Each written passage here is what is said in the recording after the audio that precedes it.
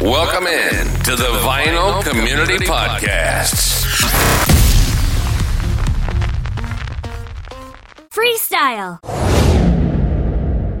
Freestyle it is. All right. So I got a question for you guys. It's happened to me already like 3 times in a row. And you reach out to a Discogs person for pictures. Thanks. And it's like radio silence. Did you specify what pictures you were asking for? Yeah, even got the email. Just check. Pictures of the product. Just check. Just check. Pictures of the record. Hey. And so you don't get a response? Is that Nothing. Really? Well, how many? I don't know if they realize that they've incorrectly listed the album and not bother, because in the past I have gotten pictures, and it's weird. Whenever someone reaches out to me for pictures or a question or a record, I always try to respond. I don't know how often it's happened to you guys. Have you ever name dropped the name Jason Rojas in the email and say, I am very close friends with Jason Rojas, the most hated man in the VC. Can you send us Well, I mean, it depends. Like, that hasn't happened to me. Like, it depends on their rating, like how many, if they're in the thousands, they'll respond back to you, like on Discogs or even eBay, But if that number is like 0 or blank, like I took a risk on a person who had the cover for a record, a very rare record, just the cover. And he had no ratings whatsoever, but they actually got back to me and I was like, man, well, okay, I'm going to take the plunge on $50 for this cover, and I did it. Okay. And then when the cover came through the mail, I was stunned. I mean, of course I gave them a great, rating, but I was, whoa. No way, shocked. Well, you obviously didn't get it from Rhino because you said it came in great shape. So, Hey, listen, Rhino, if you're watching, I mean, this is the move. And actually, now that I say that out loud, David, if people have been watching the Concert Buddy YouTube channel, I've probably talked about this. When that album, The Cars Rhino, sold out, I got a lead that Canada. Yeah, in Canada. And you know what? Canada used the life jacket. They did, now that I remember. Yeah. So they have it in their capabilities. Why was Canada so progressive and our US counterparts were just like, oh, Justin Trudeau. That's why.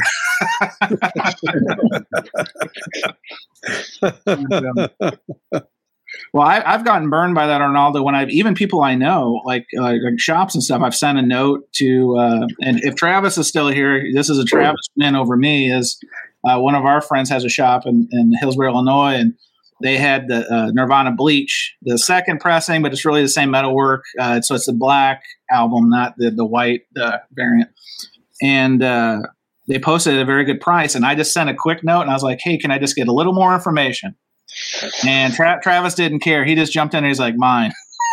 And so he totally snaked me, and good for him. He was due a win. I gave him a lot of L's in 2023, so it was his time to give me one. But anyway, I've been burned waiting for that feedback. That wasn't the first time. That's just a fun story. But yeah, I've done that. Nothing's worse when you get the email from Discogs, your want list, and you see the one you're looking for, you click on it, it's gone. It's like, yes, it's there. Let me get it. And then, sorry, the product is no longer here. The listing is gone. It's a dagger. I wonder how long they wait before you get that email. I don't know. I mean, I keep seeing the same records in that list. Like, it's from my want list. They're always showing the same records. And I would say that I get it every day. So I don't know, maybe we do it. Yeah. They probably have an overnight algorithm, that runs program. Yeah. Oh, you guys don't get I've gotten it rarely. First of all, how big is your want list? About 150 records. Okay. Well, you should be either they're very rare. They're going in my junk file. I need to check. Either they're very rare and they never come up, but I get them daily. Oh, I don't get them daily. Brandon, what were you gonna say? Oh no, I was just saying I can relate to that story you were telling earlier. Because there was one time when that Seal album popped up, and I emailed the guys like, "Can I get some pictures?" And I mean, it was just absolutely fantastic. And so he had best offer on there, and I emailed him back, and I was like, "The pictures look fantastic." And I was like, "Look, I'm not even going to wheel, deal, or whatever. Just tell me what the best offer is. Whatever price you say, done." And so I'm waiting for the reply. And it sold out. Sorry, somebody bought it. It absolutely happened to me too. I forget what the record was, but I was chit-chatting and trying to line up a good deal. And yeah, literally, we had worked out a deal. Like literally, he had agreed. He said, "Yeah, this price." I said, "Done." He's like, "Cool, pay me." I was going to pay him, and it was gone. And so I sent him a note, and I'm like, "Dude, I'm trying to pay you, and it's gone." And he goes, "Oh, I'm sorry, it must have already sold." Because this is what happened. He changed it. We agreed on the price. I'm going to make it up. Say he made it $35. He changed it, and then somebody went right to it and bought it. He could have canceled. He could have canceled. He could have. Arnaldo, you're dead right. He could have. He could have canceled and honored your price. And if he had integrity, if integrity was a muscle in that guy, he would have. That should be a topic of the next round table. Integrity and but well, actually, it's not a bad idea. Hang on. What are some of the integrity marks? Hang on, let me write that one down. Integrity in the VC. That could be. We could do a whole series. We may have to do a 24-hour live stream talking about that one, George. I hope. Anyway, yeah. I was so sad. I wish I remembered the record. I think I ended up getting it, but it was still like I was so, like you said, Brandon. I was so happy. I thought I was locked in, and then literally went to pay, and it was gone. And I was like, "You've got to be shitting me! Like, give me a break." So bad. So, Sad story, Chance. I had a similar story before the end of the new year, and I'll show the record too. So let me see if I can. Oh, hang on a second. Making you big. Let's go. So what do we got there? If you can see this is Together, and then you can see Ralph and McCarty, and then things called Henry's Coming Home. Mm-hmm. Now, if you don't know this, it's Keith Ralph and Jim McCarty. They're part of the Yardbirds. Right. Paul Samuel Smith was the bass player. So before they broke up the band, they tried to do a very Simon and Garfunkel route. Now, this record does not pop up like on eBay or Discogs. It showed up on Discogs, and had a similar thing. Chance, the guy had it, and I wrote him immediately like, "Yo, how can we work out a deal for this record and stuff?" And he took it off, and I was confused. I was like, "Oh man, did somebody buy this?" And he wrote me back, "No, I took it off for you, man. I'm ready to make this deal." And I cried with joy. So I was lucky, Chance. I don't know. So here it is. This and it's very like Simon and Garfunkel. If you don't know, like maybe I can post the YouTube link, but it's a rare artifact. Before they decided to end the Yardbirds. I like it. Nice. That's when we go, congratulations. Hang on. I don't think I have a drop for that. Let's see. Do I have a congratulations drop? I don't think so. So I'm going to substitute that one, Jason, with this one. I was waiting for the ooh.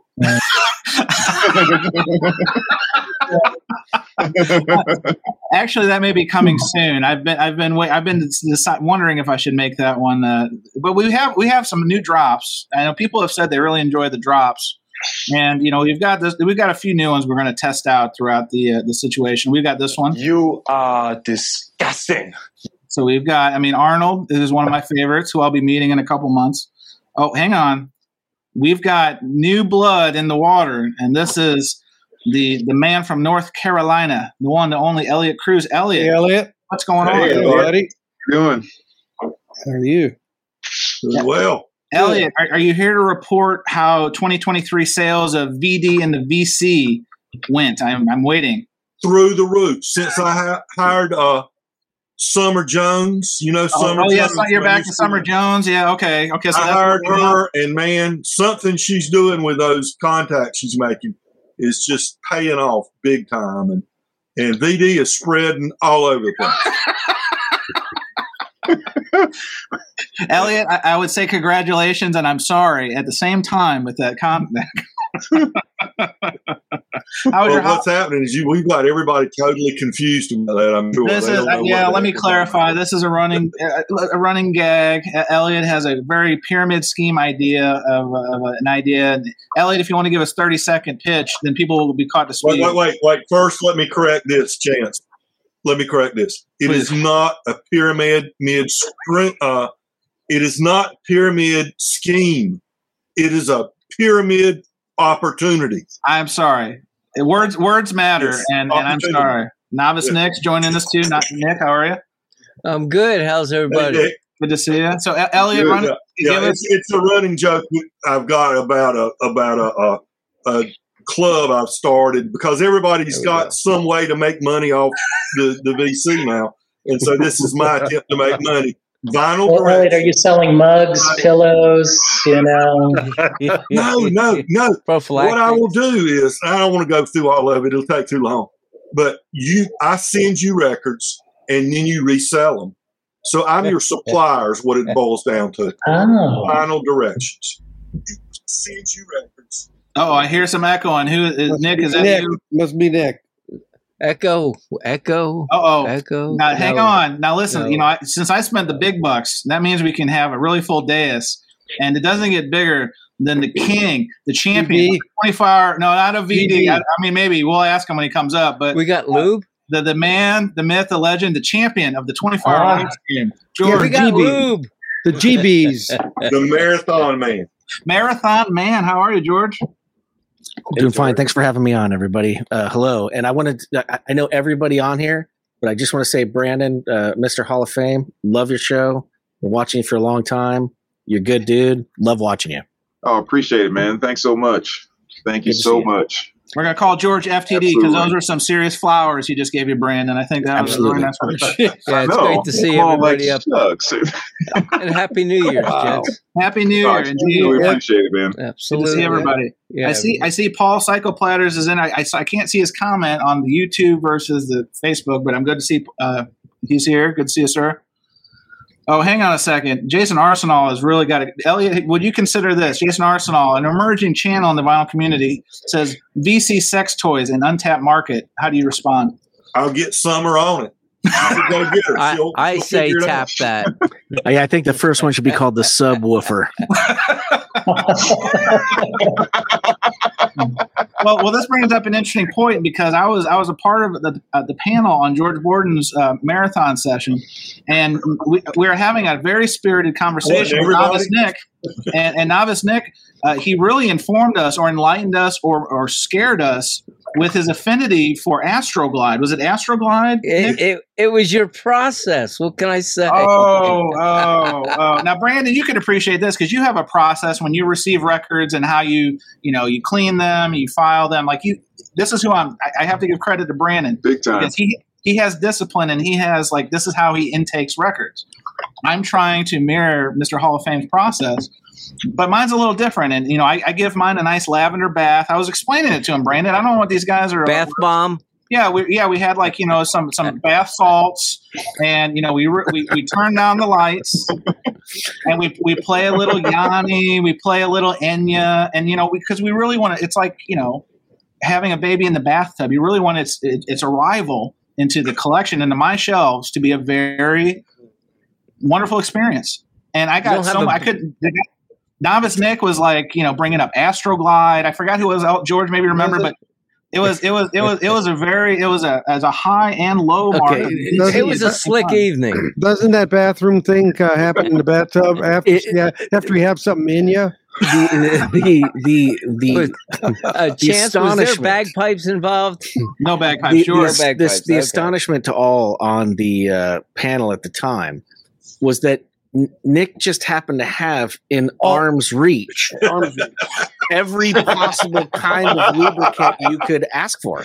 It's called prep work. It was scary and impressive at the same time. Yes, it's like Jason reaching for every record that we mention. He just reaches over and there it is, right? Yeah. He was the Jose Moreno of lubricants because Nick literally, George is right. You would see his arm vanish, and then here would come Astroglide, and then his other arm would vanish, and it would come, I don't know. Life is good. He capped it off with Astroglide. Astroglide was the final one.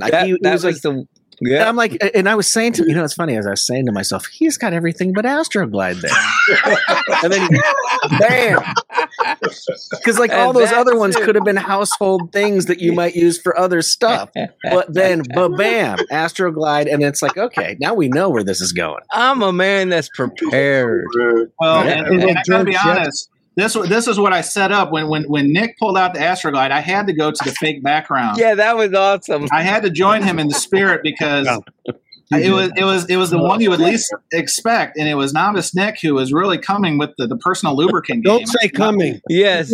Hey, be careful there. Yeah, watch it, fella. David, well played. Yes.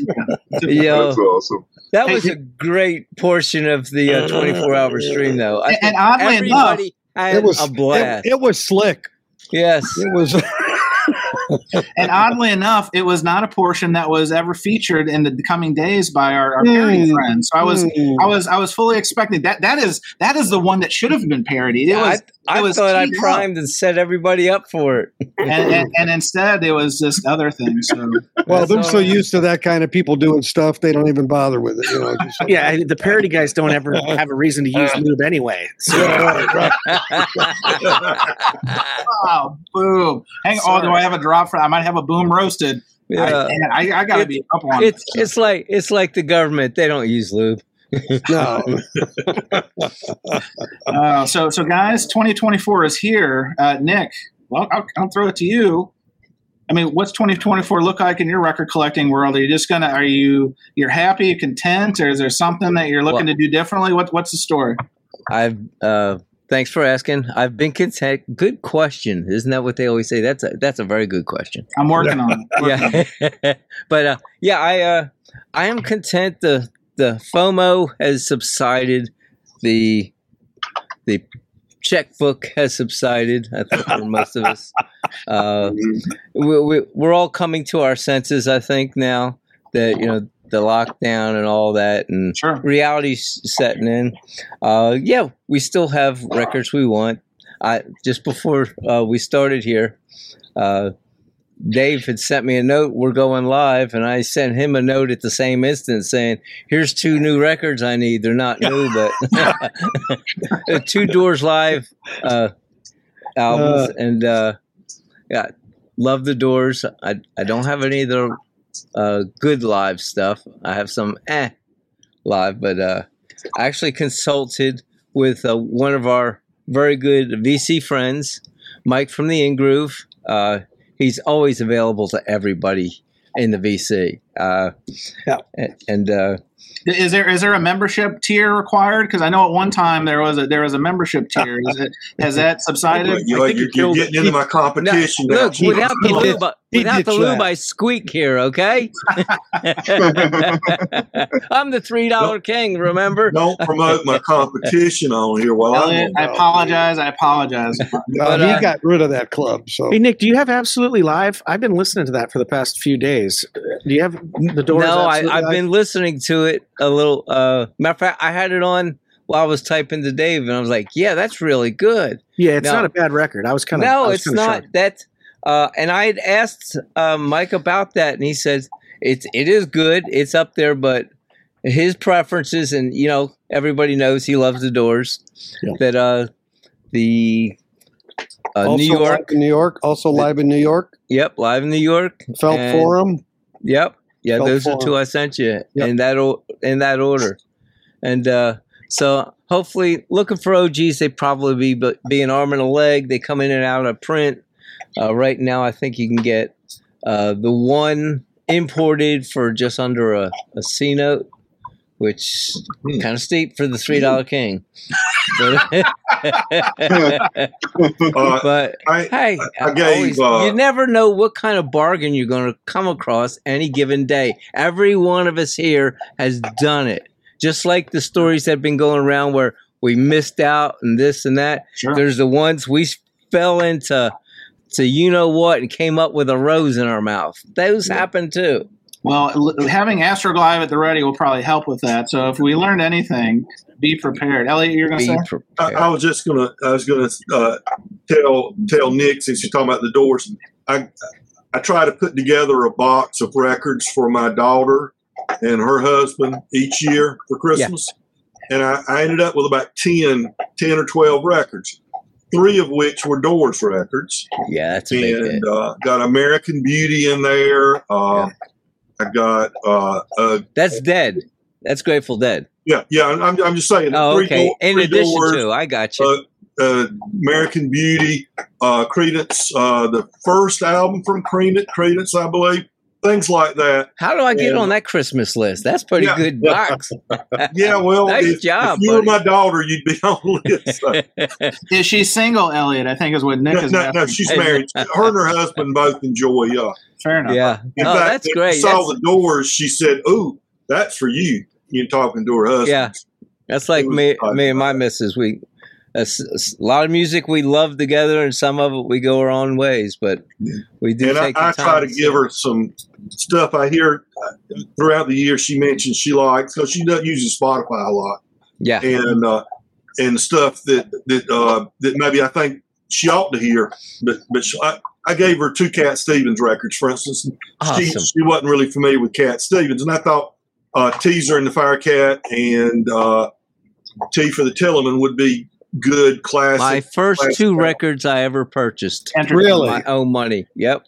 Really? Oh, absolutely. Yep. I have a question I'd like to go around.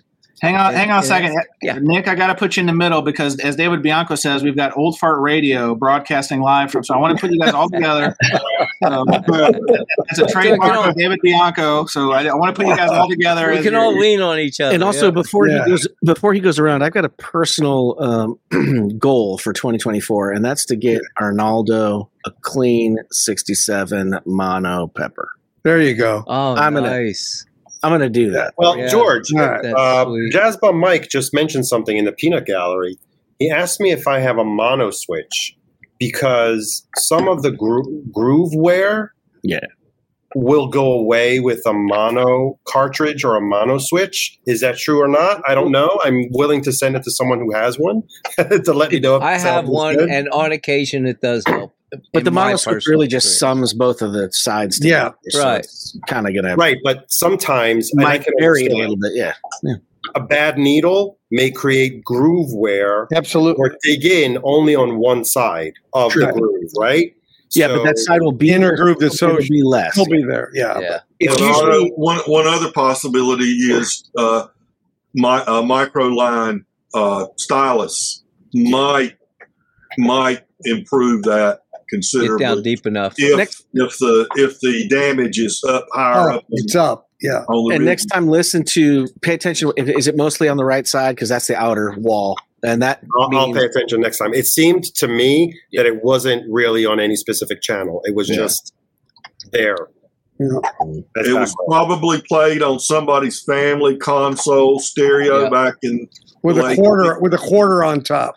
And you took the words out of my mouth, David. Nobody knew in that household that you were supposed to change the stylus out periodically. Yeah. They just put the record on and played it. Still, Arnaldo, that's not good enough. You need one that just makes you think about it. Thank you. And I'm going to make it my personal goal because I don't need any records. My personal goal is to get Arnaldo a mono copy from '67 with the black and gold Parlophone mono. Awesome, George. That's great. That's a good life goal there, George. George, in 1 year's time, we're going to measure that because that's what we do in the corporate world is we measure our key performance indicators. It's a KPI. And so we're going to measure that. So if it's not George doing it, this is an all hands. We're going to look for Arnaldo and a copy of this album. And will there be a finder's fee involved? We need to establish the terms of surrender here. Is there a finder's Somebody sees it, grab it, and give it. That's the way you grab it and give it. That's right. I like the way that sounds. That was my philosophy when I was dating. Just like prom night. Yeah, but now there's a cure for that. So there's not going to be a GoFundMe or a Patreon. I want to be very clear. This is true vinyl community. VCLT. Yes. All right. VCLT for Arnaldo. I like it. Well, thank you. All right. Nick had a question, didn't he? Yes. Well, one I'm curious that just to get a feel of how the VC does it. I know we all see the new records that come out.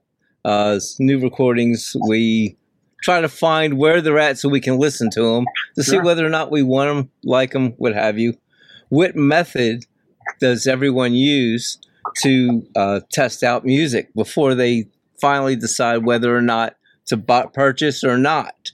Are they streaming, through their phone? Do they have a setup, with a dedicated DAC and streamer connected to their audio system? And what services do we use? So before we go around the dais, I see Mazzy wants to jump on this one right away. He said everything is on YouTube. Yeah, but YouTube audio quality is horrible. Thank you. So Brandon, let's start with you on this one. Thank you, Mazzy. How do you? It's a good question, Nick. How do you sample music? Do you have is it always stream it first, or do you trust word of mouth from certain people that have similar tastes? What would you say? Yeah, I mean, I used to trust word of mouth until a new record went from $19.99 to $40. So that's one of the crappy things about that price increase is you can't just see a cool cover and go, have no idea. You can't do that for $45.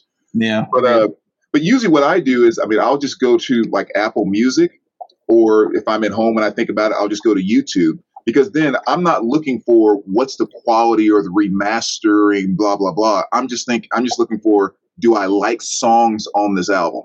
And if I do, then I'll go back and grab the album. Okay. So the playback method is insignificant. In terms of quality of the mastering. Right. Okay. It's like an entry point. There's an entry point. Right. Okay, cool.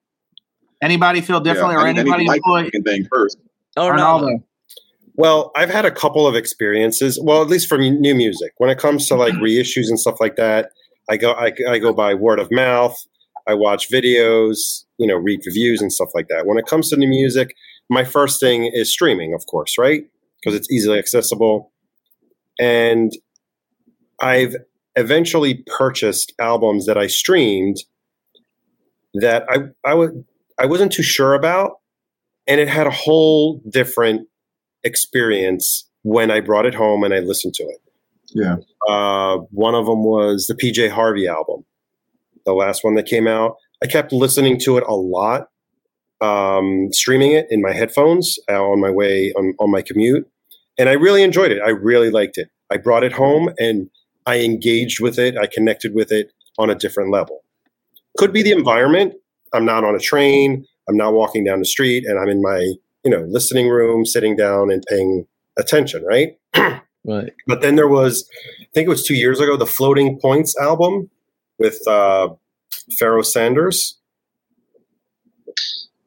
I streamed that first, and I was like, I don't see what the big fuss of this album is. I really don't. It was like on everyone's year-end list. Mm-hmm. I ended up buying it because I saw it on sale, and I was like, okay. I told you, that was 2 years ago. And then when I listened to it at home, I'm like, wow, this is so much better than I thought it was when I listened to it and I streamed it. So I guess it depends. There's some music, probably pop music is probably a lot more accessible on any format, right? Maybe because that's why it's intended to be pop music, because it's supposed to be for the masses. Well, let's do the air quotes for the masses. I don't want anyone to get offended. I don't want anyone to get offended. I have a question. I'm a little bit of a gearhead too, and that's the other reason I asked this question. So when you streamed it, you were streaming from your phone? Yeah, from my phone with a headset. No DAC in between your phone. No Firefly. Okay. No port. Okay. Well, some people do. That's like I said. I've been into those circles too. So okay. George Borden's hand is raised. George Borden. All right, George. I agree that it's difficult to drop $30, $40 on a record that you've never heard before. But I come from this old school vibe where the first time I heard Devo, the Pretenders, the Police, Gary Newman, like in 79, 80 era, that's when I was 11, 12 years old. And that's when I was like actively, had the ability to kind of go to the record store on my own, and buy records. And most of them were just sight unseen buys. And the fact that I was willing to grab them and invest in them and carry them home and take off the cellophane and sit there and listen, it was different than just having everything at the touch of my finger and just kind of going, let me try this, let me try that. For some reason, it means more to me because I've invested the time to bring the thing home. And I listen to it, I think maybe with a more sort of like open mind than just, well, if I don't like this, I can just swipe over here and grab something. Oh, that's Tinder. It's too easy now. That's Tinder. But I can do that with music too.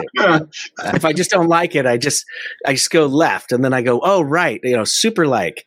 No, but I mean, and I just like, you're right, David. It's like I put the work in, I go down there and I grab some stuff sight unseen and I bring it home. And sometimes I hear people talking about it and I like the idea. It's a risk and it sucks when you go, oh, but the worst ones are like when I listen to the like if I listen to a streaming one, which I have before, then I go and I buy the record and it sounds just like the stream. Or like a CD or something on the record where that it was like they didn't, there's nothing special about this. And that makes it like that's worse than if I just bring it home and I just kind of put it on and I don't know anything else about it and I just soak it in.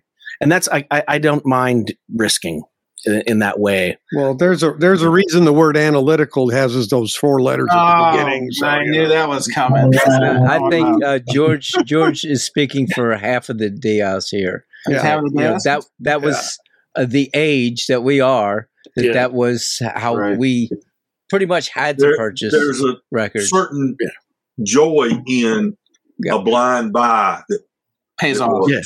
They're just I can't connect with streaming music. Okay. I can't connect with digital downloads or anything like that. Maybe you need a better internet plan if you can't connect with it.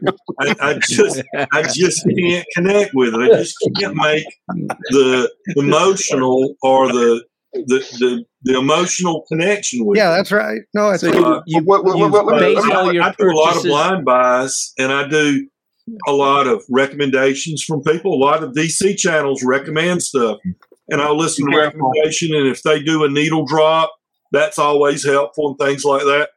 And I'll also watch. I watch television programs that feature live music or feature music like Austin City Limits or something. That's good. Charlie Crockett, for instance, is an artist I want to pick up some albums from. I saw him on Austin City Limits a month or so ago, and they're sitting in my. Is that Davy's brother? No relation to Davy. What he'll say at the end, what he said at the end was Charlie with an EY like Charlie Pride, Crockett with 2 T's like Davy. Like Davy. There you go. Yeah. Here's a quick question. I want to make sure I'm getting some clarity here. Doing the blind buys now, is there a price point on that? Like, is it only things out of discount bins? Or do you regularly buy $40, $45 single LPs with blind buys? I'll look for. I'm stupid enough to do that. $3. Buy 2 get 1 free, or 30% off, or 20% off. Another thing I'll do is I'll go to the classifieds, the Hoffman classifieds. There are people on those classifieds that buy a lot of records, and they'll play them 1 or 2 times, and then they'll put them for sale.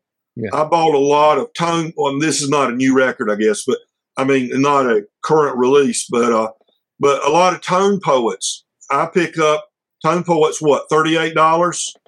Well, that's the MSRP, but then not to cut you off, Elliot, but to Brandon's question, that's how I sample jazz. If it's not somebody I know or somebody I trust, it gives me a Rico.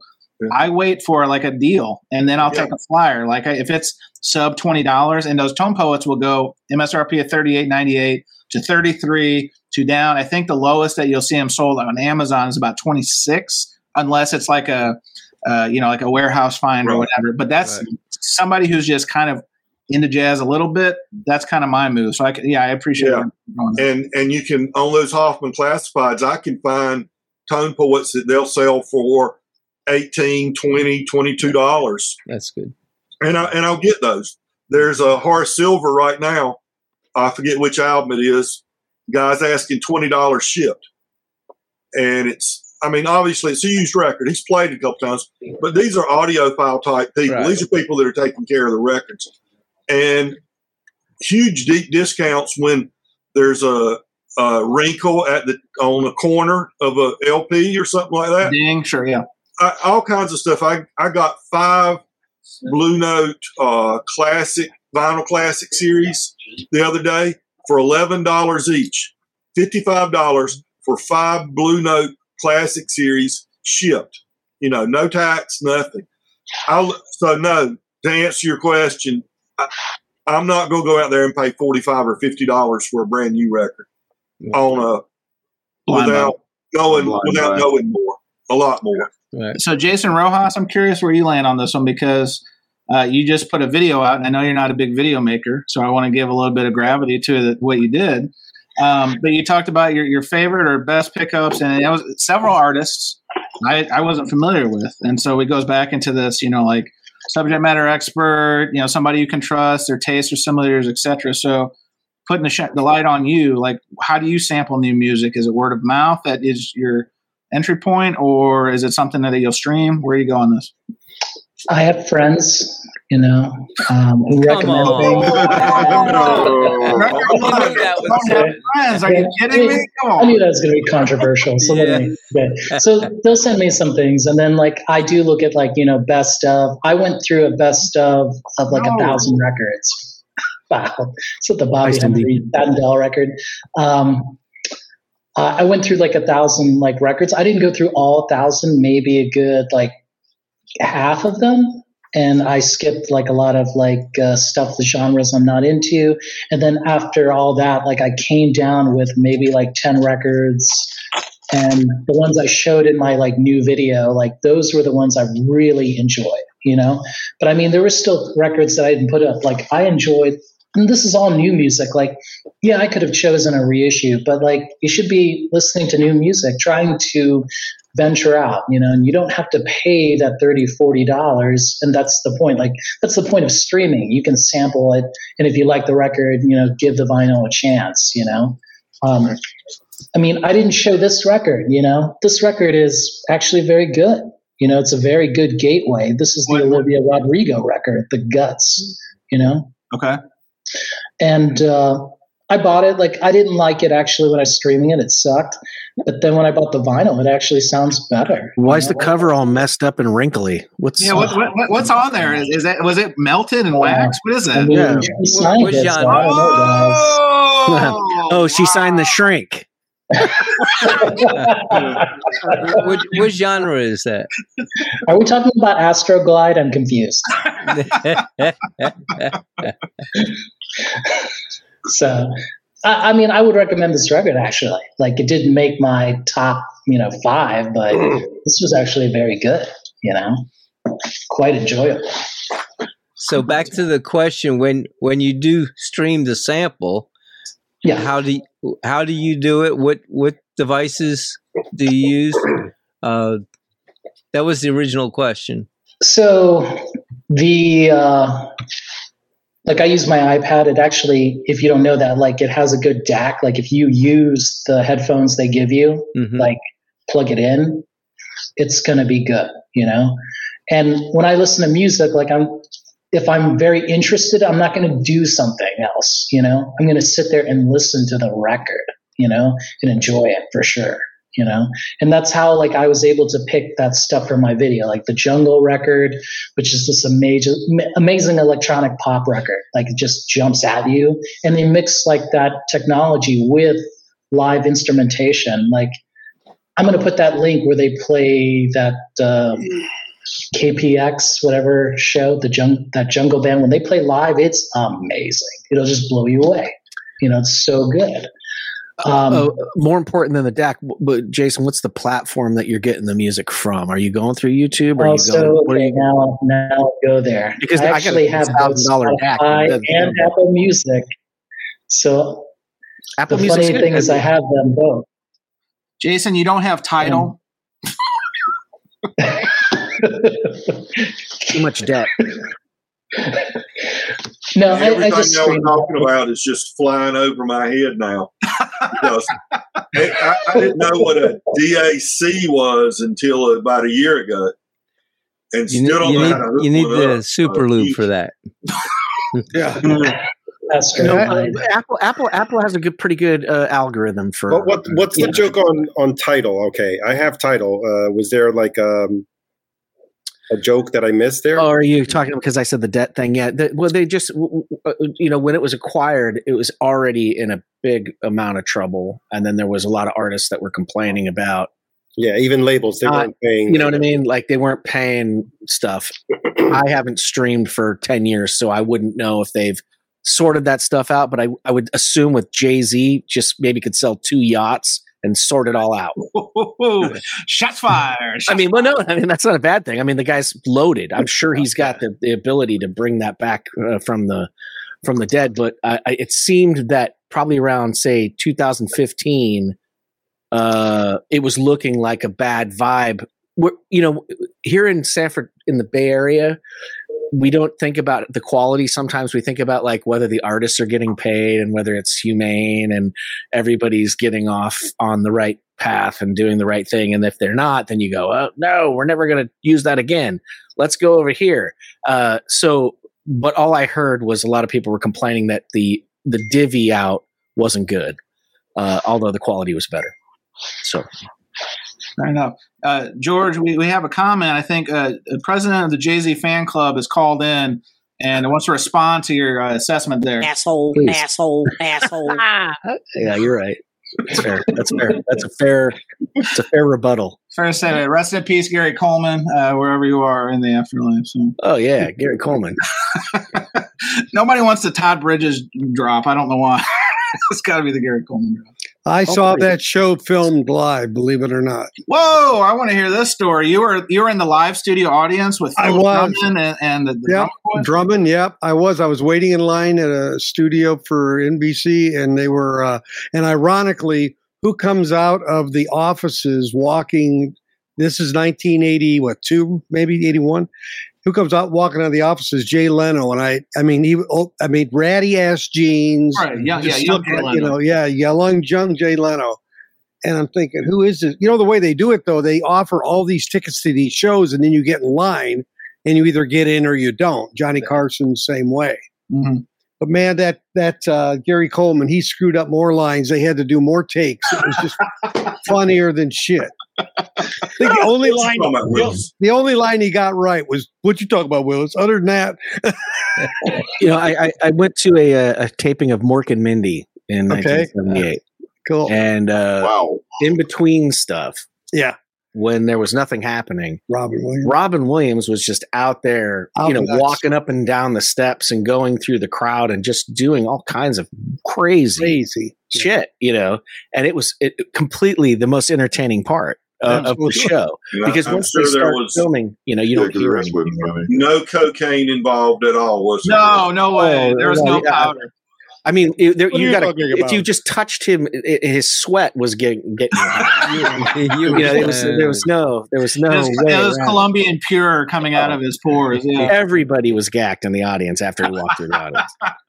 Absolutely. I was spit on by Ian Anderson once when he was playing the flute, so I got that going for me. David, your stories are going down in quality. I think that was spitting on you. And I think what David didn't want to admit that was when he got the tickets for Different Strokes, he was actually waiting in line to be a contestant on Price is Right. No, it was actually a soap opera, and I thought Different Strokes was a whole different topic. But anyway. George, you just served it up to him on a silver platter. David knocked it down. Sorry. I was just trying to get away from the lube talk. That's all. Okay, all right. Fair enough. Did you guys ever see that? Speaking of that documentary, I think it was a documentary about the guy who hacked The Price is Right. Yeah. Love that show. Yeah, amazing. That was interesting. I love any of those. There was also one about like Press Your Luck. There was somebody who hacked any of those stories about how they hack the game shows. The whammy thing, right? The whammy one. Yeah. Because the guy that did The Price is Right, he didn't do anything wrong. He just flawless. He just studied it. Yeah.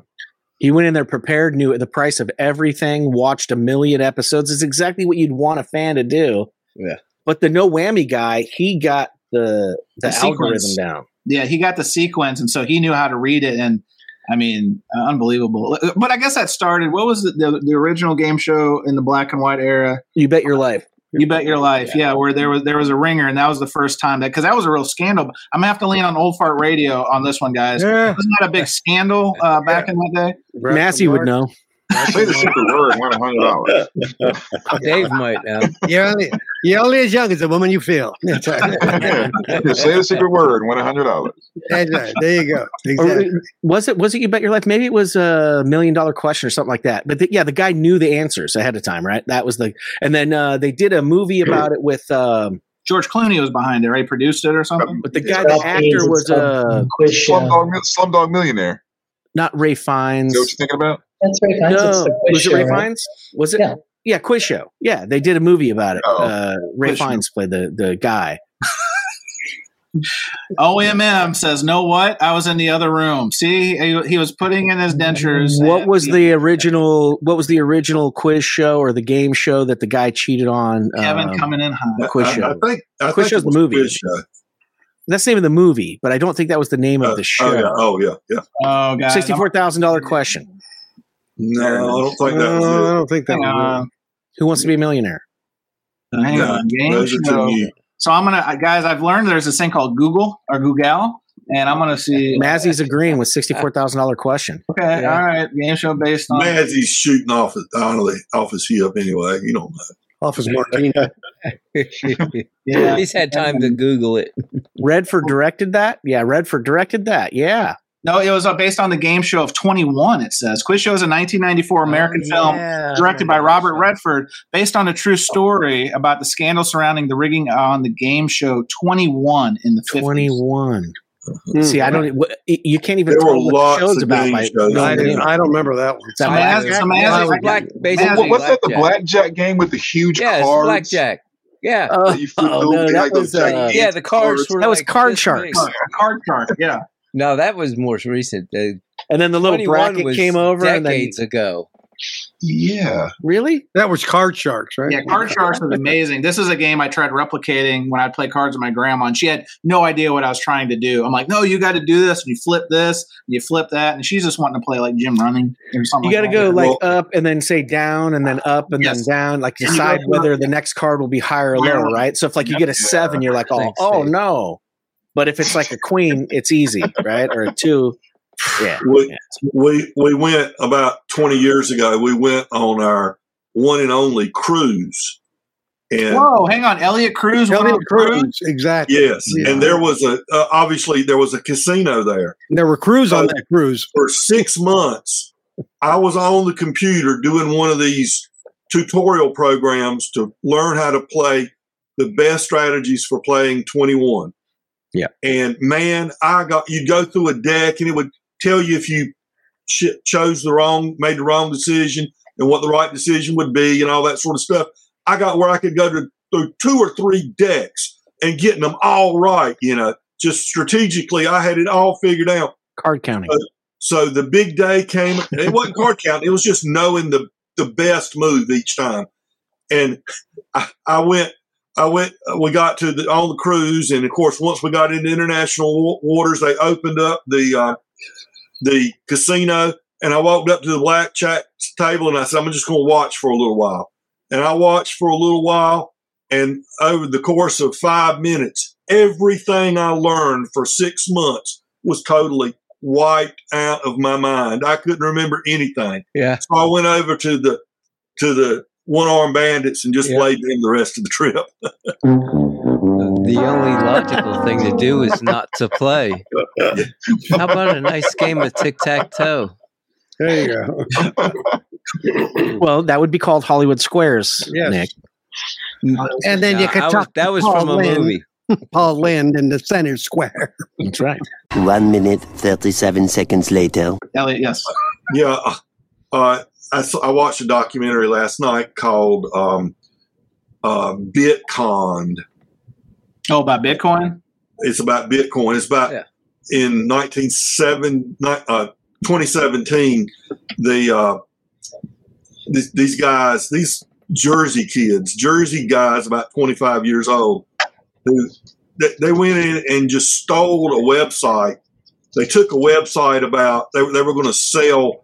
They were going to start a product that would be like a debit card using Bitcoin, so you could spend your Bitcoin without having to transfer it to another currency. But they weren't going to do that. They just went to a website of some company in a foreign country, and everywhere they saw the name of that company, they changed the name of their company and put it out there. And they made millions of dollars doing this. And we're talking about changing our origin story. They went in there and put themselves down as the CEOs and all this sort of stuff. Mm-hmm. These boys hadn't even gotten out of high school, and they put in there that they were Harvard graduates and all kinds of bullshit. You don't need AI to lie. Does anybody here have any Bitcoin? Or has anybody ever done that? They could look you in the eye and lie, and they would lie to each other, and they would, all right, hey. Does anybody in here own any Bitcoin, or has anybody here ever had any Bitcoin ever? Nope. Like, I don't know if I've never. But I'll recommend that movie. Bitcoin. All right. They changed their whole identity. One guy, they figured they needed an older guy to give them some credibility. So they got a picture off the internet of this middle-aged man, claimed he was at Wells Fargo, a VP at Wells Fargo, and all this stuff. And when they got called on it by the New York Times, they put in there that he was tragically killed in a car accident. It was just crazy. The lies get bigger and bigger. Okay, I'm going to show some records. Let's right? show a record, Jason, because I need to I promote. want to thank Arnaldo for sending me this record. This is a good one. All right, what is it? Tell us about it. What is it? Yeah, what's the real backstory on the Dave Clark 5? Were they lying? There were 5 people in Dave Clark 5. Let's be honest here. Yes. We're counting 5. We're not going to count the 6th one as the keyboard, okay? I'm not even sure if they played all the instruments on it, but this actually sounds great. I think I just saw that last week. How would you know? It seems like you've never opened it. Oh my gosh, George! Here we are. What is this? Shrink wrap? Shrink wrap? Yay or nay? Come on. Dave Clark 5 were a darn good British invasion band. Yeah. Absolutely. And Dave Clark was a great businessman. He owned all his own master tapes. Hey, before we go further, he won't reissue it. I got to promote an appearance. So Mazzy will be performing at Laughs Seattle Comedy Club this weekend in Seattle. 2 drink minimum. So please go and support the arts. Mazzy will be again Friday through Sunday at Laughs Seattle Comedy Club in the U District. So can we take a vote? Who hates shrink wrap? Well, see, I was just getting ready to say with the shrink wrap, if there is a hype sticker, it stays. No hype sticker, it goes. Peel it off and put it on the outer I can sleeve. peel off the hype sticker and I'll put it on the resealable. Okay, one step I'll go But further. those tone poets never peel off. If I get a record, I from usually like can the get them 80s, to peel off pretty good. if I get a record from the 80s, really, and it's already in the shrink, but the shrink's broken, but the record is like from the 80s and it's like an OG, and it has like a Music Plus sticker on it that says like $6.95 or like a warehouse Pound sticker, warehouse. like those old record ones. Yeah. I'm not the hype sticker, no, but the record store sticker, I'll keep those on. But I just the hype sticker, I'm not as concerned about for some reason. I don't know why. No, Elliot. You're at an age where shrinkage doesn't matter. And totally matters. It's perfect with the hype sticker. Yeah, I'll leave this on. Yeah, it doesn't even have to be cold, Nick. What were you showing, Chance? Oh, Elliot, you're making a good point because 2 things. Older vinyl, particularly like 90s vinyl, I'll say, whatever shrink material they're using on 90s produced vinyl is terrible because I've bought a couple of sealed records and when I've just opened them, but I kept the shrink on, later I've noticed that it's actually, I guess the air has made it start to bow the actual sleeve. They shrink. So know that, yeah. So you stole the seal record from Mr. Hall of Fame, right? You're the one that stole the seal record. He was just talking about that earlier. We don't mention the seal record and how I obtained it, George. No, Elliot, you raised a good point because on where I can peel it off, like this is the Interscope Record Club series. Obi tries choose.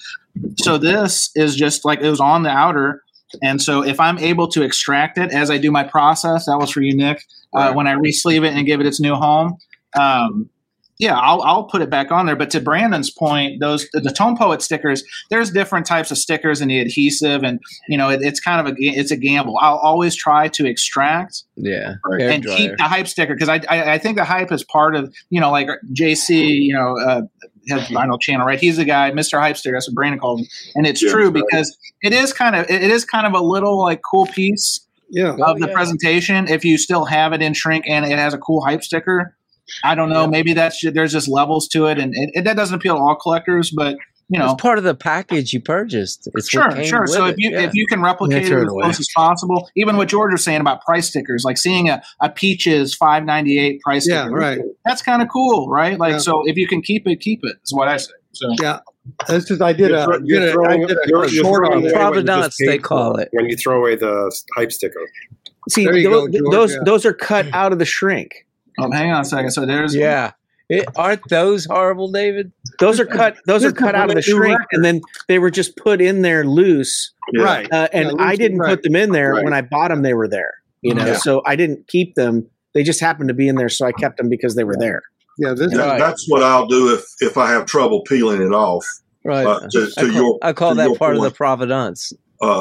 This was a brand new re-release. Came out a month ago. I bought it. Took the record out. I've got it out, and as this was just sitting around, look what happened. The bowing, yeah, exactly. Yeah, it did a bow job there. A bow. So Mazzy makes a point, and I'm going to combat this. I know I just plugged this comedy club appearance. So he says, why do you think they call it shrink? Not all shrink material. There's different film, densities and properties. Because back in the day, I used to work with shrink wrap, so I understand this. So not every single manufacturer uses the same type of shrink, and shrink, different conditions, elements, heat, temperature, exposure. I was in the pool. Right. Well, will affect that, right? But that's right. But from my experience, whatever they were using in the 90s, I've had a couple of records. I had a sealed John Mellencamp record. It was the last one I remember that I bought it sealed. It was flat. I was happy. I had it left on my turntable. The jacket was still in shrink. I came back like a day later, and literally, like David was showing, the bowing, and this thing had been sealed for 30 years. You know what I mean? So anyway, public service announcement. Finally, in your chat, somebody's got some sense. KRWD there, Curd. Oh yes, KRWD says, George, that's exactly what I do. Yeah, if it's a cool hype and I can't peel it off, I'll do that sometimes. Oh, I'm not even pointing that out because he's agreeing with me. I'm just saying it's finally someone's making some sense. That's what I'm saying.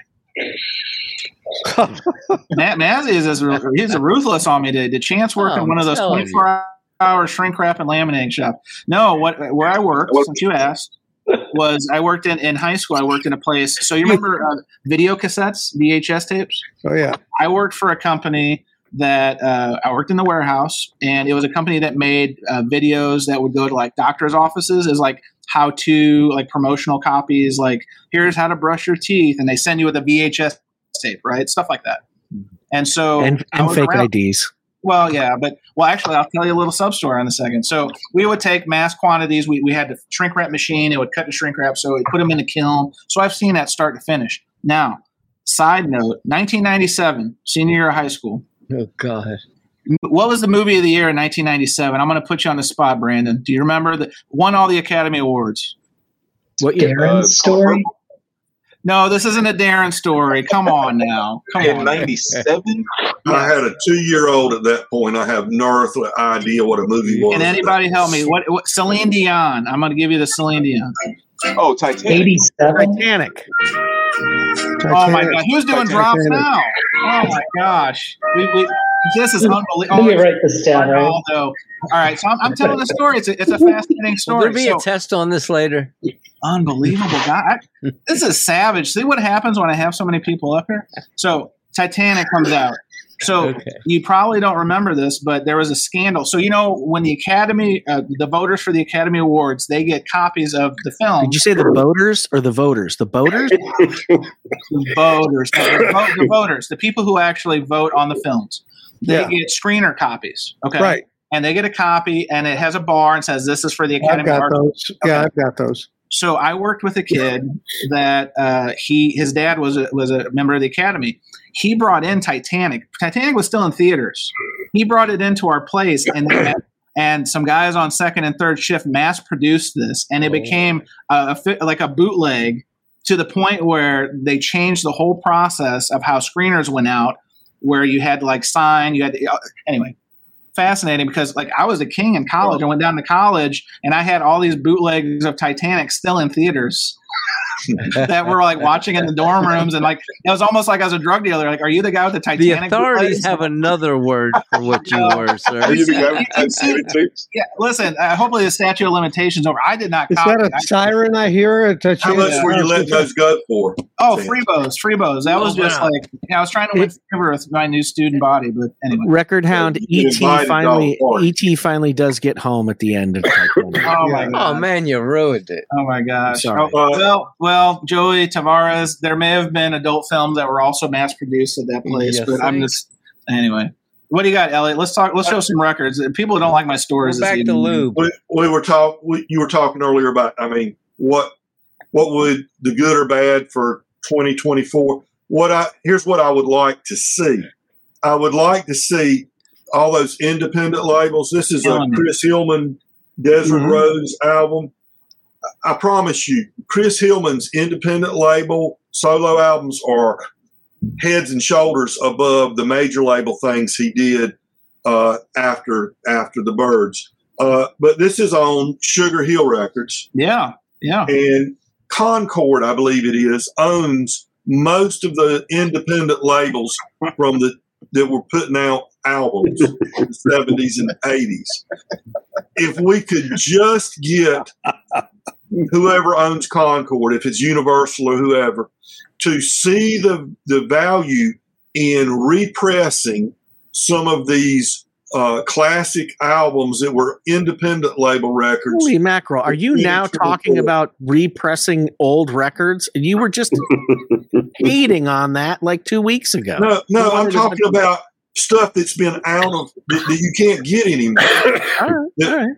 Most of these independent label. Most of these independent label records were only there was only one pressing, maybe two if you're lucky, and they probably only put out 100,000 or 50,000 or something like that back in the 70s and early 80s. So there's nothing available for any of those artists. I'm not talking about Rolling Stones. No, but that they should issue this record only. Honolulu City Lights. I mean, look at this cover. It just says it all. Those are sex gods if I've ever seen them, right there.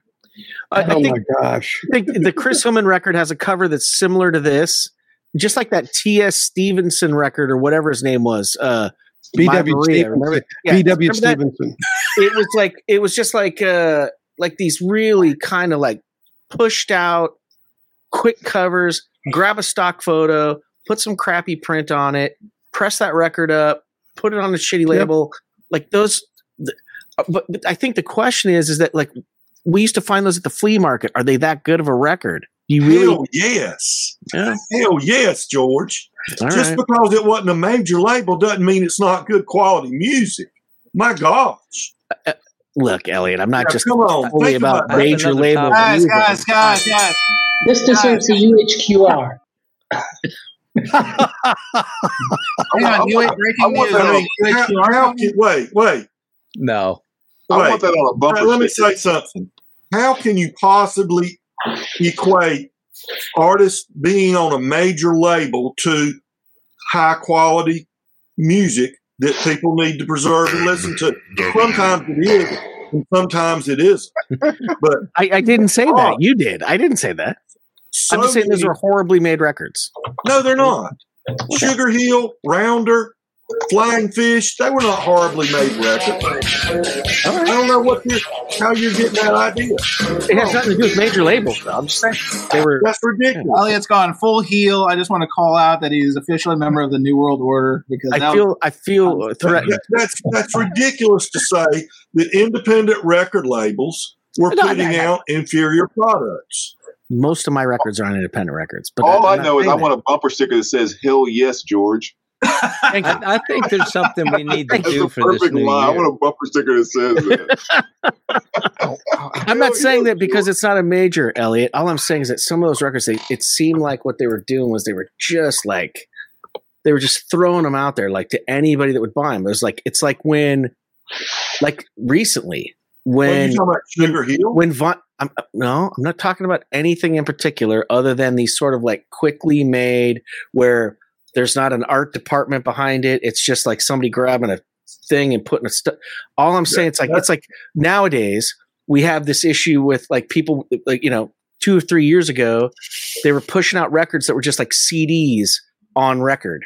They weren't taking the time to sort of like go back to the original masters and pull them out and all that. And everybody was freaking out about it. Back in the early 80s and the late 70s, they got into this situation where they were just flooding the market with like really cheesy records that where they had a name that they could use that they thought would sell. Hillman is like step 5 on the Byrds or Poco or Burrito Brothers for selling records. He was in Manassas. I know he was a glorified and a really good side guy who never really took off as a frontman. And so pushing out these like Chris Hillman records where it's not even like wrong idea. It's not even like it's a Chris Hillman release. It's just a company buying the rights to his songs and putting that. That's wait. Yeah. A guy named Poss, P-O-S-S, owned Sugar Hill Records in Durham, North Carolina. Okay. What he did was he put out records. He went to Chris Hillman, or Chris Hillman came to him, and he wanted to do a record. And the deal with Poss was, I will give artists the freedom to make the record they want to make, rather than trying to tap into some commercial attempt at catching fire. It's a record with integrity. He gave Chris Hillman a budget. Chris Hillman went to a studio, got his side musicians, and brought back the master tapes, and Poss released it on Sugar Hill Records with no requirements to do this or this, like a major label was doing to Chris Hillman. Have you ever listened to what is it, McGuinn, Clark, and Hillman? I've got that. Those are awful records. Yeah. They are slick. They are not any good. They're trying to tap into a popularity to sell a bunch of records, and it doesn't work. Yeah. This is an opportunity for Hillman on Sugar Hill. He did 2 records for them to go back and do the type of record he wanted to do. And that was the thing about Sugar Hill Records and the thing about Rounder Records. I want to point out we're joined by this Steve Norman Maslow again, performing at Laugh Seattle this weekend. Dare you disparage one of the members of one of the greatest American bands of the 1960s? The Beatles. After the Beau Brummels, America's answer to the Beatles, the Byrds. One of the original members, Chris Hillman, made great records. In fact, the very last record that Tom Petty produced was Chris Hillman's solo record that came out after Petty died. It's a great fucking record. He didn't sell a lot like a lot of other people, but like Tony Rice, like David Grisman in that rootsy kind of stuff. Even though Elliot told a 3-hour version of a 2-minute story, he's absolutely right. Thank you.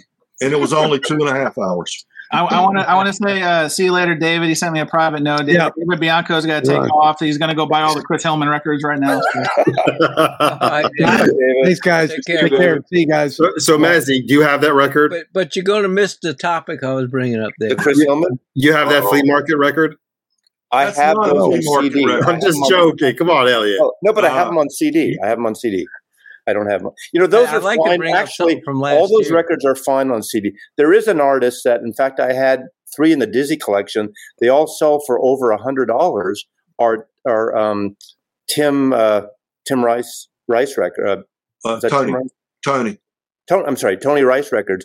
One of the great flat pick acoustic guitar players ever of Newgrass. Those records sell a lot. Those need to be reissued. Yeah, you can't. I've got all Tony Rice's. That Rounder, Flying Fish, those labels. Some of them are Rounder, some of them are County. Yeah, and those records, George, those records actually were pressed well, recorded well, and those were actually good records. I agree that a lot of the covers were shit-ass covers, Art, though. That's what I was saying. And, I'd really like to get an all-analog repress of Dio instead. You're running a record company, an independent record company, on a much smaller budget than you can a major label. You can't go out there and pay Ron Vonovich. What's her name that does record covers and stuff? No, I don't agree with you. You need a good designer. You need someone with a good eye. There's great designers that work cheap or free. It's like you see a lot of small businesses have shitty advertising. But if you find a good designer to do a trade, you can get good design work. I think you meant Leibowitz, Annie Leibowitz. You're talking Annie Leibowitz. There's a lot of great photographers. This is not a bad. What is wrong with this label? He's out there in the desert. What's going on here? And you know what? I feel exactly like that when I look at that cover. I feel just stranded. This is better cover. Look at this. Greetings from LA. That is great. Nice brown smog. That's a great cover. That's a great. I just walked my dog. There's a lot more than Chris Hillman. It's great having the postcard intact.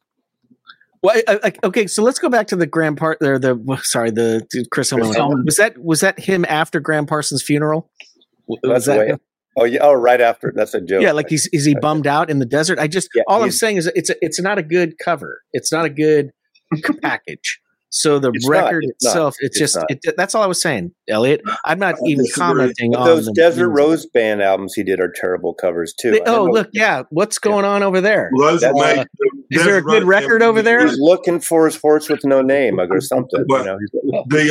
Is that a record store that's not carrying my record? Wait. The Desert Rose Band were major label. They were Curb Records, not Sugar Hill. Yeah. Well, you can't blame that on an independent label. Yeah. Let's just admit it. This is a better cover. This is just way better. Kind of is. I mean, that's just way better. Come on. So trashy. That looks like, is that the accordion player on the left? What's his name? That looks like my high school English teacher, gym shop teacher. Looks like Weird Al on the left. Weird Al Yankovic. Yeah, it does. Yeah. So I do want to raise a question. Elliot. Okay, you want to shit on this cover? Wow, Elliot's coming in hot. Oh my god, that one actually looks better than the Hillman. That looks like an AI created an AI. I'm not talking about the label. I'm talking about the design, man. I'm not talking.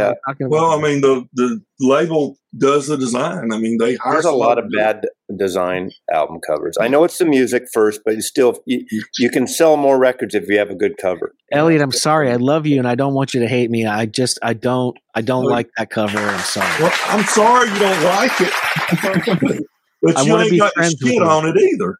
I want to be friends with you. I'm not shitting on that. I'm just shitting on the idea. You know what 2023 did not have enough of?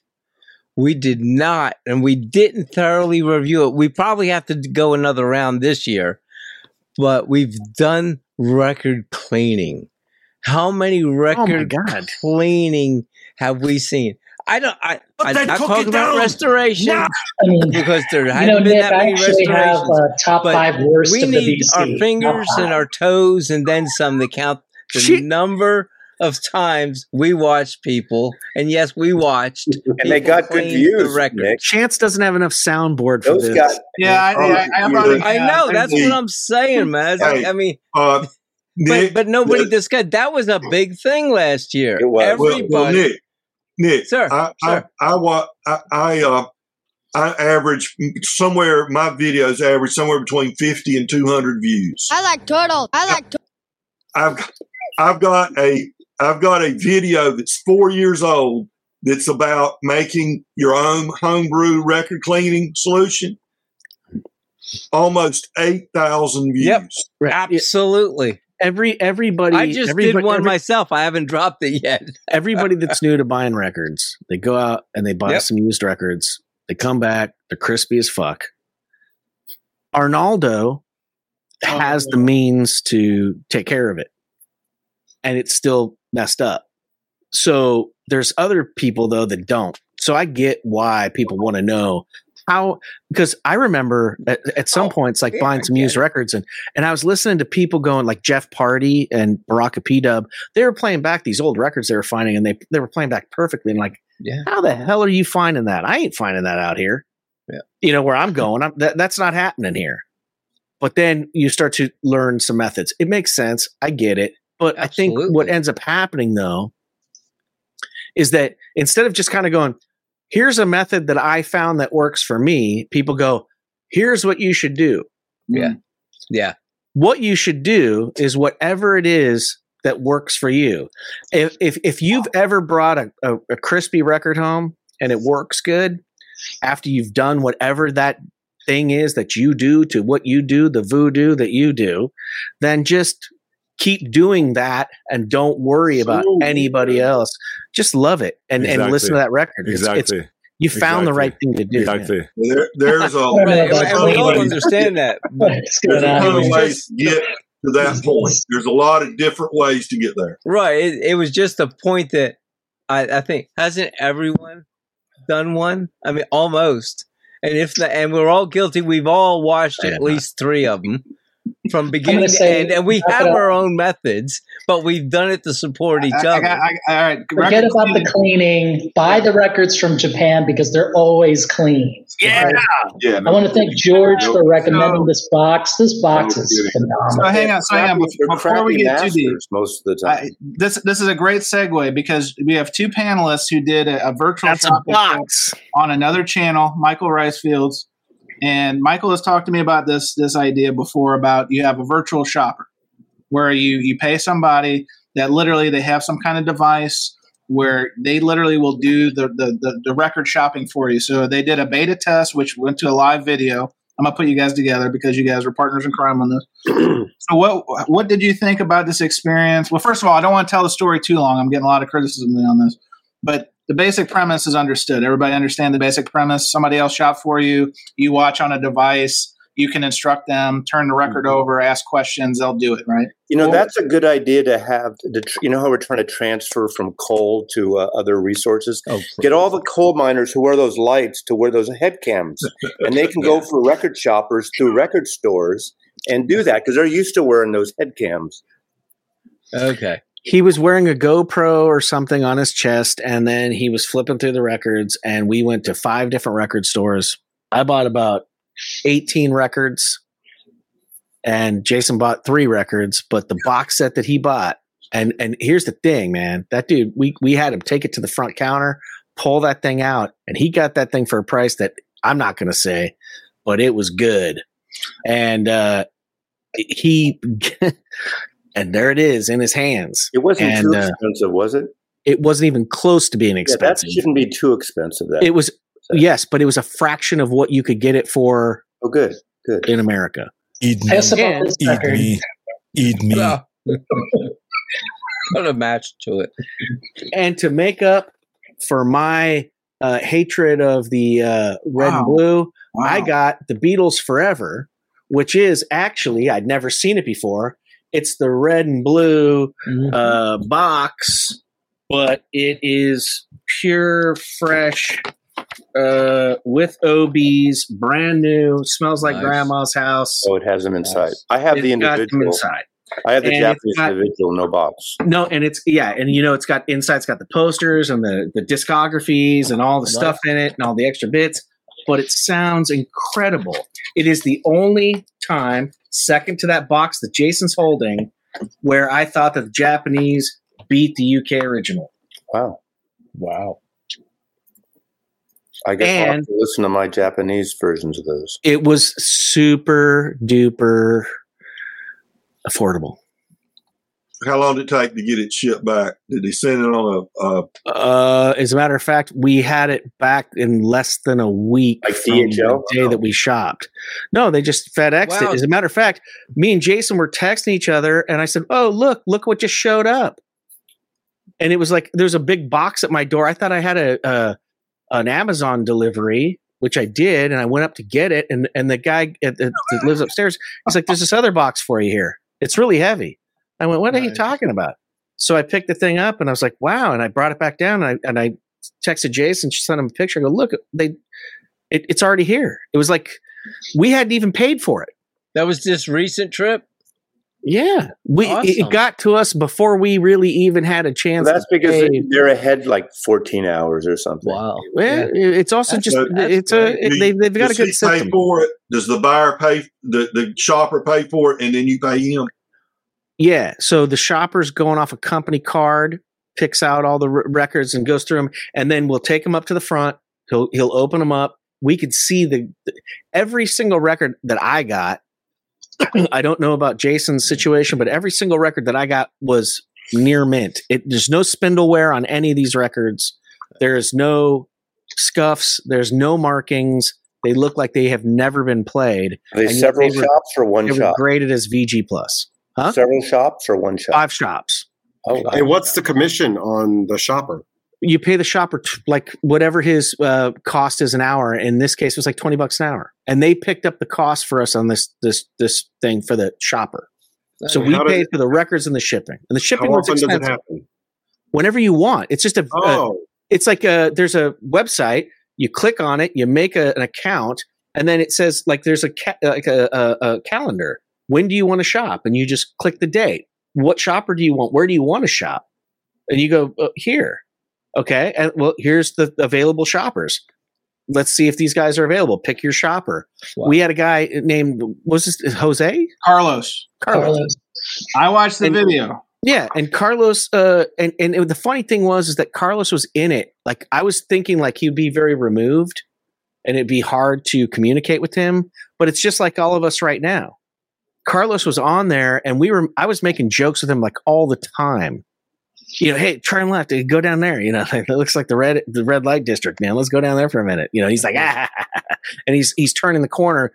And then we went up to a record shop that was supposed to be open. That was supposed to be the big one, and it was closed. And we're like, And he goes, there's one right around the corner. And we're walking down the street with them. Oh, that's turns awesome. the corner, goes into this other shop, and then things got interesting because they had the stuff on the bottom, the dollar bin stuff. Yeah. And he started going through that, and Jason was like, "Let's stay there," And we just kept going through that stuff, and it was just like, they would normally be common records in 1977. Yeah. If you were in a record store in 77, this would be it's not what you see in a common shop nowadays, unless it's beat to hell and it's down at the bottom, and most people don't want to go down there. Underneath the bins where you're going through the dollar record stuff. The stuff they had down there was just as good as anything that you would find up in the bin. And it was fun. It was fun to do. Man, you want to comment on this one? This seems like a really high charge. I don't know what Easy Now Down Boy is thinking about.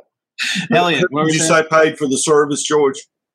I'm sorry. The service is that you pay the shopper by the hour. So, like, for instance. Okay. Did you pay him? Because you just said, I thought you said that you paid for the records and the shipping and somebody else. That time, because we were testing the system out. So they paid for the guy. But cool. If we would have had to do it, it would have been 3 hours worth of stuff. It would have been $60 extra to have the shopping done. It wouldn't have been a big deal to me, considering that I bought, 19, 20 records almost. Is this guy walking around or is he driving? He's walking. And that's the other thing. After he leaves the shop, you get to walk down the street with him. It's like first person shooting. Yeah, and you're walking down like the road in Shibuya, and like you're looking like there's a store over there, there's a store over there. This one has jazz, that one has this, and that one has that. Do you meet the person? Do you see him ahead of time? Like, no, he never showed his face to us, and I think that that's okay because he wants to just be, who he is. But he was talking to us, and he was, affable. He was. Does bantering. He know music at all? Yeah, he knew. He knew. So it wasn't just okay.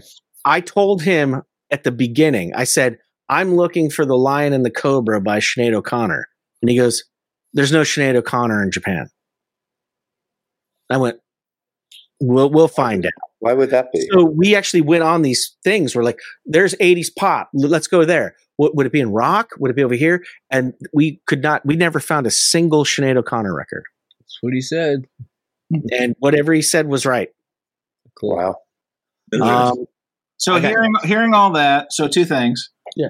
It's a long video. It's almost a 3-hour video. I think if Michael, not to take my advice, if he cut it up, I think it's worth watching because it's an interesting concept. And I've told him that privately. Whose channel is it on? It's on Michael. It's on Ricefield's. It's on Michael Ricefield's channel. Oh, okay. Which I know can be a polarizing thing, but I would recommend at least checking it out, or if he checks out like little clips of it, it's well worth. Did you get those in Japan? Yeah. Yeah. And they're brand new, spanking mint copies. Those are great records, especially Season of Glass. What's funny is that I didn't like Elephant's Memory, but this is where they actually play good. That's the only thing they've done good in my. That's right. You're right. I agree completely. Yeah, I don't know what it was, but they're tighter there, sort of. So all that said, guys, hearing how this works, Brandon, Arnaldo, Nick, Elliot, anyway. Mazzy, is this something you could see catching on, or is this very niche? Like, because I kind of go back and forth. I think and it needs a little bit more proof of concept. But if you're trying to buy records in other countries, I think it's a really interesting idea, Nick. Yeah, I think it'll be a home run. I mean, right now we have DoorDash, and a dasher goes to the pharmacy, over to the liquor store, stops at the restaurant, takes the food back to the customer. And customers happy. I see it taking off. I need to get a head GoPro, and I need to dig through like 15 boxes of Dizzy stuff in the garage. For everybody. Sure, absolutely. Does everyone remember Alex Dickey doing the DoorDash record with pizza? Alex Dickey was ahead of his time. Rest in peace, Alex Dickey, wherever you are. When it comes to the Japanese stuff, I definitely think it can be a home run with that for sure. What was that? Yeah, because it's already the reason so hard I mentioned to get hands on it. I'm sorry, go ahead. This is an OG American Live Evil Black Sabbath. Wow. Oh, okay. And it was like $8. Wow. And this one, I just had to get it for the point. Yeah. Jimmy Page, Sean Bonham, Jeff Beck. They're terrible records, but they're interesting, right? Yeah. Well, this one's not terrible. This is good playing on it. It's great. So Jazz Bums Mike says Deep Groove Mono used a similar Japanese service on this channel, worked well. So it apparently it's the reason I mentioned DoorDash is I use them in my restaurant, and that's how I'm familiar with them. This is the Steve Hackett solo album that Jason talked me into, and I jumped on it. It was less than $12, and it's incredible. It's Steve Hackett solo. So Brandon, you were saying, because I know you're a Japanese collector, it's one of your lanes you go in. Is this something that you would explore? Because we've talked about albums. You're still looking for Japanese pressings. Yeah. I mean, I think when you look at just the cost of getting stuff from over there, and I definitely think it's something that could be worth it. Yeah. You can go look at any single album on Discogs or whatever, and album's $19 and shipping's $26. By the time you put 15, 20 albums together, and I guess there's nothing that says you can't do it like in 2 or 3 people watching the camera all at one time, right? Including that Beatles box set and all those records I just showed with shipping. At the end of the day, my portion was like $250.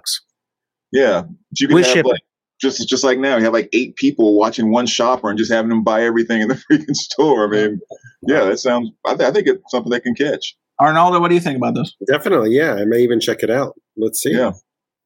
Okay. Elliot, is this, because I know in the Carolinas, there's a certain way you hunt for records. This is very progressive. Is this something that you would consider? Because they don't have these like the Cracker Barrel or They might not have Chris Hillman, but they will have. I bet you they will have Chris Hillman. I think the key here is Japan. I don't know that this would work in other places. Right. But there's just so much great stuff in Japan in such good condition. I think Japan works, but I would question. You couldn't do it domestically very well. I think some kid in the Midwest that wants Mazzy to go shopping for him at Amoeba. Yeah, I've had discussions San Francisco with Nick would be here. awesome. Nick's been on here, and Nick isn't near record stores. Nick's not near a place. So there's a lot of people like Nick. I'd hate to point of you. You've even mentioned that to me and other people. Yeah, they don't have this, and instead of doing a chance on, pun there, doing it, taking a chance again on, online somewhere. Someone goes out and does this, whatever. Yeah, I'm very dependent on the community. I don't think I would use it because I think I'm past the point of wanting some things out of Japan. I mean, I'm kind of slowing down with my collecting if I come across something. Even when I went to and I met Arnaldo and all the New Yorkers and Jason, I loved it. I only bought 9 records. It almost wasn't even about buying records, but meeting all these like vinyl community people in New York. And I loved that. So I think it's a great idea. I'm not the audience. What about, I'm thinking like the UK, because there's like a lot of people after UK. To your point, Elliot, Japanese are known for their condition and condition's paramount. But could something like this work in the UK? Because the OBC is basically that without the markup. I mean, so you're doing what the OBC does, and I'm not taking away from the OBC. So I don't want anyone capturing this video saying I'm jumping. It's not that, but it's basically having a buyer, but you're not, obviously someone's not checking out all the pristine copies, but it'll be a lot less money. Someone could go to the OBC. I mean, through like a record fair in the UK or record stores in the UK. Yeah. Yeah, this is great. It's a difference between somebody sort of like vetting the records and curating them for you and developing a collection of them that you can draw from because they offer them in a store. Whereas in this situation, you're just going into the store and watching somebody flip. Yeah, and there's a little bit of that, that taste of we all know. I don't know if we should say it out loud, but you get that little vibe when you're flipping through the records in the record store, and then you find that thing and you go, "Oh, maybe I like this one." That's still there. Break out the lube. Well, it's still there. That kind of high of seeing something. You see something you weren't expecting to see, and then you go, "Oh." Like I didn't think about that. That's the other fun part. Do they work off of just list as well? Like, is it something you can send them a list of 40 things ahead of time? Yeah, what you can do is you can go ahead of time and say, "These are the things I'm looking for," and then they will know exactly what you want. Like that's what happened with me. They said, "What are some stuff you're looking for?" Yeah, and originally I was looking for this original UK track of Tommy, and that's another thing that people forget is that Japanese buyers were traveling around the world in the 90s in the early 2000s buying up American records and bringing them back to Japan. So George, they still are. I've gone to 2 record stores last year, and they both told me, "Oh, the store's in a little bit of a mess because there were some Japanese buyers that kind of wiped out most of the store." Sorry, we've got a meltdown in the gallery. I was going to get to Eddie's here. Eddie, Physical Media said, "What is the fee for the Japanese buyer or Michael?" And I only asked that because now he's saying, "What's the fucking fee?" So I want to make sure. First of all, Michael 45 has nothing to do with this. Michael Ricefield has nothing to do with this. The company itself simply makes an extra bit on the shipping. So me and Jason had a box this tall shipped with the 20 records that I just showed you, plus his 3. It was a total of $100 on top of all the records we bought. Right. So then the other thing that you would do is pay the shopper by the hour, and his hourly fee is sitting there. So you can choose on the website what shopper you want based on the hourly fee that they choose. If what's funny is there's guys that are down in LA that are like $45 an hour. Then there's guys in Japan that are like $18 an hour. Half the price. I'm sorry, I got to check out. My battery's about to die. Yeah, let's start winding this down because I know we got the hot takes and all this. Yeah, so y'all take care. Enjoy it. Bye, Elliot. Good to see you. It's like the fee is the cost of the person that's doing the shopping plus the shipping. That's it. But otherwise, you're paying the cover price of the records, and you see them when they pull them up and they show you what they are. Does he translate, or do you have a some kind of transfer. We had somebody translating for us watching on the site. Cool.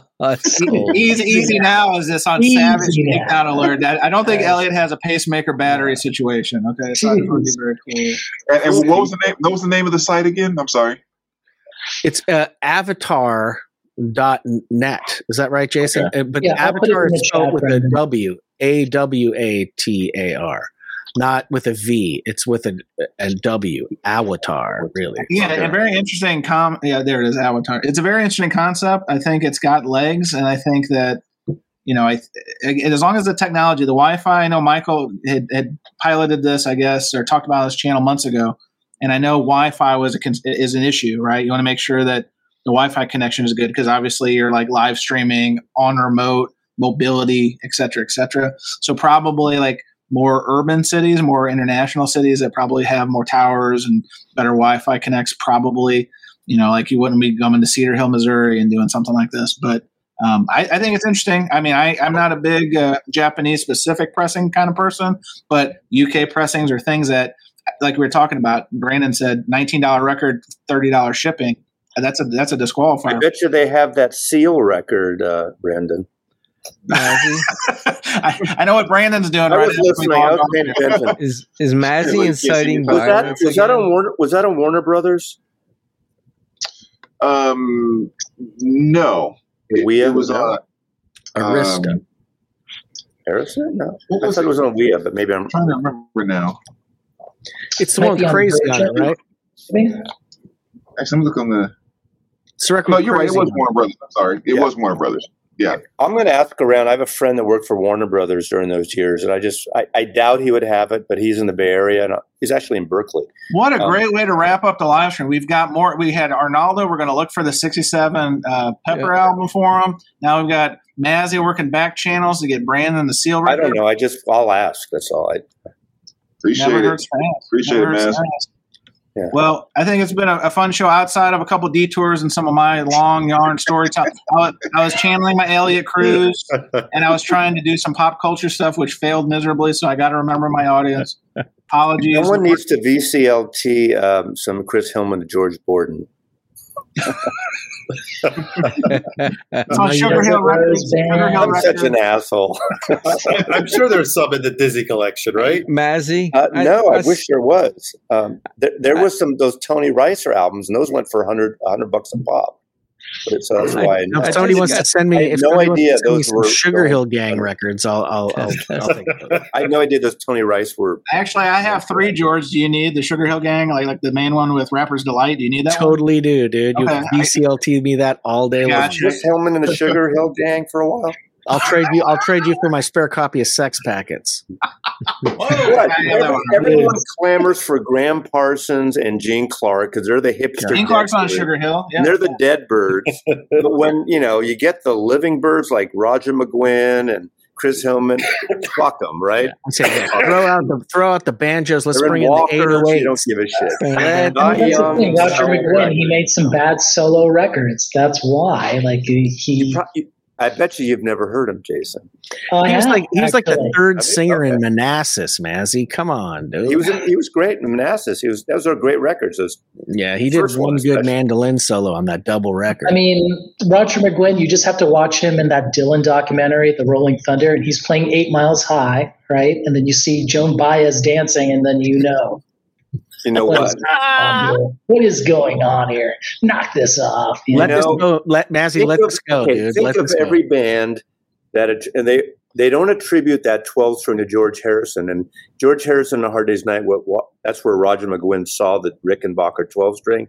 But all these jingle jangle groups like REM and all the jingle jangle groups attribute it to Roger McGuinn and the Byrds. That's where the sound because they didn't go back far enough. And every time that I listen to the Byrds, I attribute it to. But the Beatles really George didn't have, except for a couple of tracks, didn't really have that jangle 12-string sound. It was different playing. And on that note, we're going to wrap up the stream. One of these days, Mazzy will win. He's like the dentist in the Pink Panther. One of these days. I want to thank everyone. Go like that. Again, everyone that joined us. Oh, Mazzy's got that new chip in his Whoa! How are you doing that?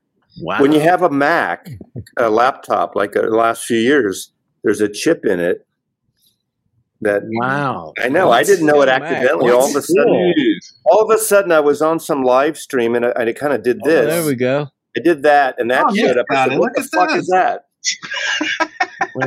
That's an Astro Guide factory spontaneously combusted in Nick's backyard. I love you, Jan. I want to thank everybody for joining in the gallery on the dais. Always a good conversation. We could keep this going, but Daddy's tired. So, and Mr. Hall of Fame, I'm so glad to finally met you, man. I really, out of all these people, I know all these guys, and I love them all. Nice, but I'm so glad to finally be able to talk to you. Brandon's got a record meet you too, Brandon, you're a cool guy. While we were chatting here, I went and pulled up your channel, saw that I wasn't subbed to it, so I just subbed to your channel. So sorry, dude, don't watch too much of that, or else it'll get into your mind and it'll be bad. It's Sunday night. He does Sunday night live streams every Sunday. Hang on, Jason's got to show one more record. He's taking up for Jose real quick. Shout out to Nathaniel Mars for sending me this Sun Ra. Nice. Oh, no. Nice work, Mars Man. Nice work, Mars Man. All right, we're going to sign off. Thanks, guys. Appreciate you. And that was another trip around the turntable. Thanks for listening to Vinyl Community Podcasts.